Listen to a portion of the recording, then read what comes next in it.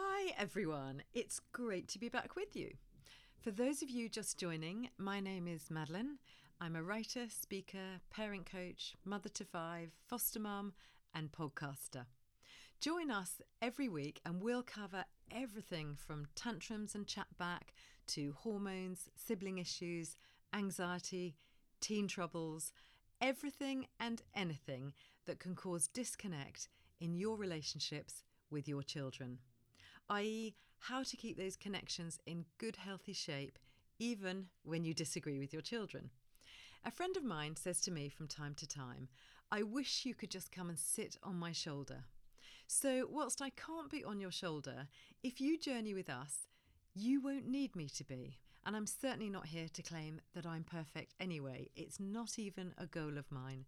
But there are some tools and some ways that have enabled me and many of you listeners to switch into a different mindset when you're in those confronting zones.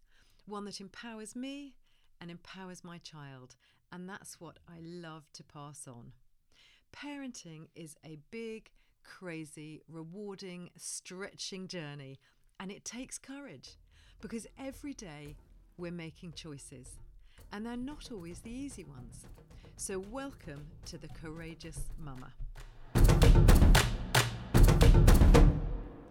I hope that you've all had some ingredients this summer that have refreshed you, perhaps even some moments of rest. We've waved 2 of ours off again. I feel like a train station sometimes with the comings and goings. 2 of ours have moved to London and we've settled our foster child into his forever home. So now there's just 4 of us at home, me, Con, and our 18 and 12-year-old. That might feel big or small or normal to some of you, but to us it feels very, very quiet. I mentioned at the end of last term that I was going to do something a bit different this term, and so I am. I'm going to do shorter podcasts, taking one tool, one principle, or one idea, or one theme, and just pressing into that. A bit like a sort of thought for the week, something to grasp and ponder and put into your family life if you'd like to. So I'm going to launch with a refreshing tool. It might be new to some of you it'll be a refresher. It's a great way to prevent small frustrations becoming bigger moments or even moments of combat. But it's also a mindset shift in the way that we listen and help our children to be heard. Actually, it works for all relationships. It's so powerful, yet it's so straightforward. And I'm going to show you at the end how it works for all the different age groups, whether you've got a baby or an older teenager and everything in between. So let's start with an example. Perhaps you've got a child, could be any age, but perhaps I'm thinking around kind of somewhere between 8 and 12, who's frustrated because he's not been picked for the sports team that he was hoping for. And he comes in and he's all upset and he's telling you how stupid it is and how stupid the teacher is and how rubbish so-and-so is, but they got picked for the team and they shouldn't have been picked, and how this is going to mess up his term, his friendship groups, his lunch times, quite frankly, his life. I want you to just have a quick think about how you'd respond to that. What's your first response going to be? I'm going to give you a second and you can pause the podcast if you need longer. What was your response? What did you feel your role was in that scenario? Perhaps to calm him down? To reassure him? Maybe to put some optimism back into his life? Maybe some perspective? Maybe to distance him from the idea that his life has entirely gone down the tubes, to big him up a little bit? Or maybe you got a bit surprised by his aggression. Perhaps you called him out on some of the negative tones towards peers and teachers. Or did you lighten things up a bit? Make light of it, have a little laugh in the hope that he'd see perspective. Tell him a story or two about your early days. What was your tool of choice? The thing is, these little moments are our big moments. They're our moments to let them know we hear it, we get it. Because they're clocking our responses. We're on trial here. Are you, mum or dad, going to be the voice that I want to hear when the stakes get bigger? Or let me put that another way round. When the stakes get bigger, they will have had hundreds of little frames of reference of how they felt in your company through the years when life felt tough. And they'll be evaluating whether you're to be trusted with their hurting heart at this big moment. And notice I didn't say they're going to reference the things that you said over the years. They probably won't remember them all. What they will remember is how you made them feel. And what do we all want to feel when we share something rubbish that's happened in our lives? Do we want to feel corrected, assessed, minimised, beefed up a little? No. We want to feel heard, accepted, and understood. The number one complaint of teenagers is, my parents don't understand me. And that's not because they didn't get the latest tech when they wanted it. That's because for years and years they've been managed when they felt that their world was falling apart. I had a great chat with a mum the other day. She was lamenting the fact that their child wanted an app on his phone that they felt wasn't suitable. So they sat him down and they told him that they loved him, and they explained all the reasons why it wasn't appropriate and how they were protecting him. And after the mum had shared all that with me, I asked her, who got heard and understood? You or your child? Oh no, she said. Oh, I didn't see it like that. It was us. We got the floor, the airtime. He just had to sit and listen. Exactly. Well done, that mum. So let's go back to that sports disappointment. Instead of imparting any parenting wisdom, say nothing. Just listen. I know you think you listen. We all do. But in reality, it's something we practice and get better at. And as someone who lives, breathes, teaches, writes, speaks and coaches on it, even I have to discipline myself because it's not intuitive. In fact, it's counterintuitive. Good listeners aren't actually that easy to find. So no matter how good a listener you think you are, see if there's just something you could polish up on. Because do you know what hearing isn't? It's not waiting to speak. It's not listening with an agenda. It's literally taking in what your child is saying. Count to 10 if you have to. Take a breath, take a few, but just hear them.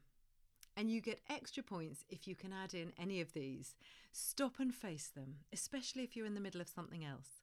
Make eye contact. Nod interestedly. Pull up a chair. That's the best one. None of these will diminish your right to your own opinion. They're just non-verbal ways of saying, you have my full attention. And simply reflect back what you've heard. Don't add anything of your own. So you've not made the team and you were really hoping that you would. And if you're right about that, they'll just let it fly. If you're not right and there's something that you've reflected back that isn't quite right, they'll adjust that. And then if you've got the cue that they've been got, try for a feeling. I call this hunt the feeling. Sounds like you feel that's been handled really unfairly. You still haven't agreed or disagreed, shot the coach, secretly agreed with the coach, or nailed your colours to the mast in any way. And that's great, because this isn't about you or how you feel. It's simply about them and how you convey that message that I accept this is impacting you in a really tough way. It feels enormous. And that's all going into their hard drive for years later. It's going into their bank of perception about how good a listener you are. And it costs you nothing. They may add something. They may feel the need to say it again. They may settle. But one thing they won't do is get more leery. They've been heard. There's nothing to argue about. You know, the reason our children amplify themselves and get large is because they just didn't feel it was big enough the first time because you didn't get it. Because you've got it, they haven't got to amp up. You're just nodding and you're hearing as they continue because now they trust that you're on their side and you care about their feelings. And when they're done, you can just round up again if you want, not word for word, but in essence, and perhaps using some of their words. So the sports teacher didn't put you in the team this term, they put Billy in instead. and you feel he's not as strong a player. Sounds like you feel completely overlooked. Heard, affirmed, accepted, banked. But why, Madeline? Why can't I just do my normal stuff?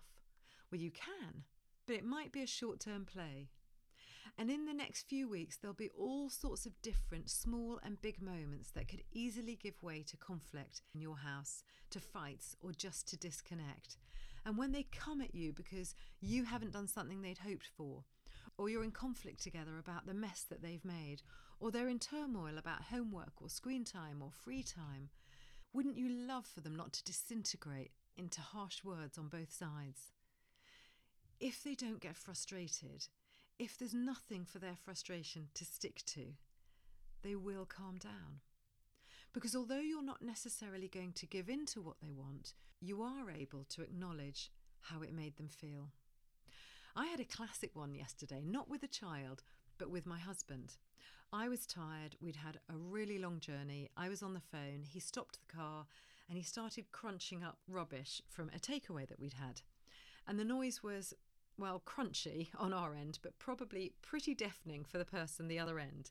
You know how it magnifies when you're on the receiving end of the phone. So I shot him the irritated look. Have you got one of those? And he threw his hands in the air as though I was being a total diva. You know, the escalation. And I ended up hanging up and saying, it was just so hard to hear. And sometimes his normal defence could be something like, well, I was just clearing the rubbish out of the car. But he didn't. He leant in and he said, sounds like you were finding it hard to hear whilst I was crunching the rubbish and clearing the car. Well, yeah, I said, I felt for the person at the other end. That's awkward, isn't it? And frustrating at times. And my shoulders were straight down. Nothing to defend. Nothing to hook onto. And notice he didn't apologise or even actually agree with me. He just totally reflected how his choice had made me feel. And even though I know it's a technique, it still does the job. It de-escalates. So how could this work for all different age groups? Let's take a baby, for example. They're not complaining about the sports team for sure. They're just crying. And what's our common parent response? There, it's okay. Mummy's here or Daddy's here. You're going to be fine. Right from the get-go, we're not listening. We're telling the baby what we think they need to hear. Quite frankly, it's not fine at all. They're tired or they're hungry and they're quite possibly worried. So all in one, we can grasp that. We can grab it. We can say, hey, you're feeling upset. Mummy's going to try and work out what's worrying you. Or if you know they're hungry, you can say, you're hungry, you need to eat, your tummy hurts. You're reflecting back. It's about them and their needs. They've been heard and understood. You'll have calmed their amygdala, their fight, flight or freeze zone. It builds trust. Yep, even when they're months old. And what about that toddler? They've fallen over. How quick are we to say, oh, you're okay, it'll be fine. It's not too bad, there's no blood. Do you do that? There's no blood.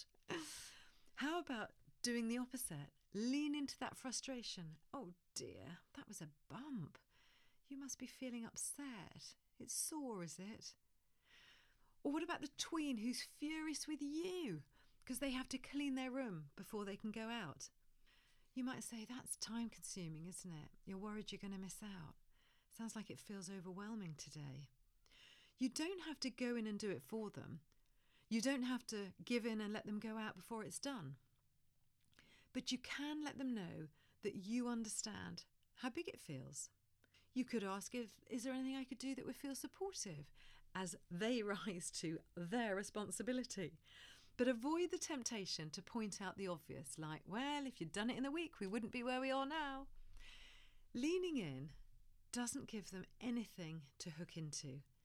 It's just agreeing. It's a big job. They may carry on ranting, but they're much less likely to escalate.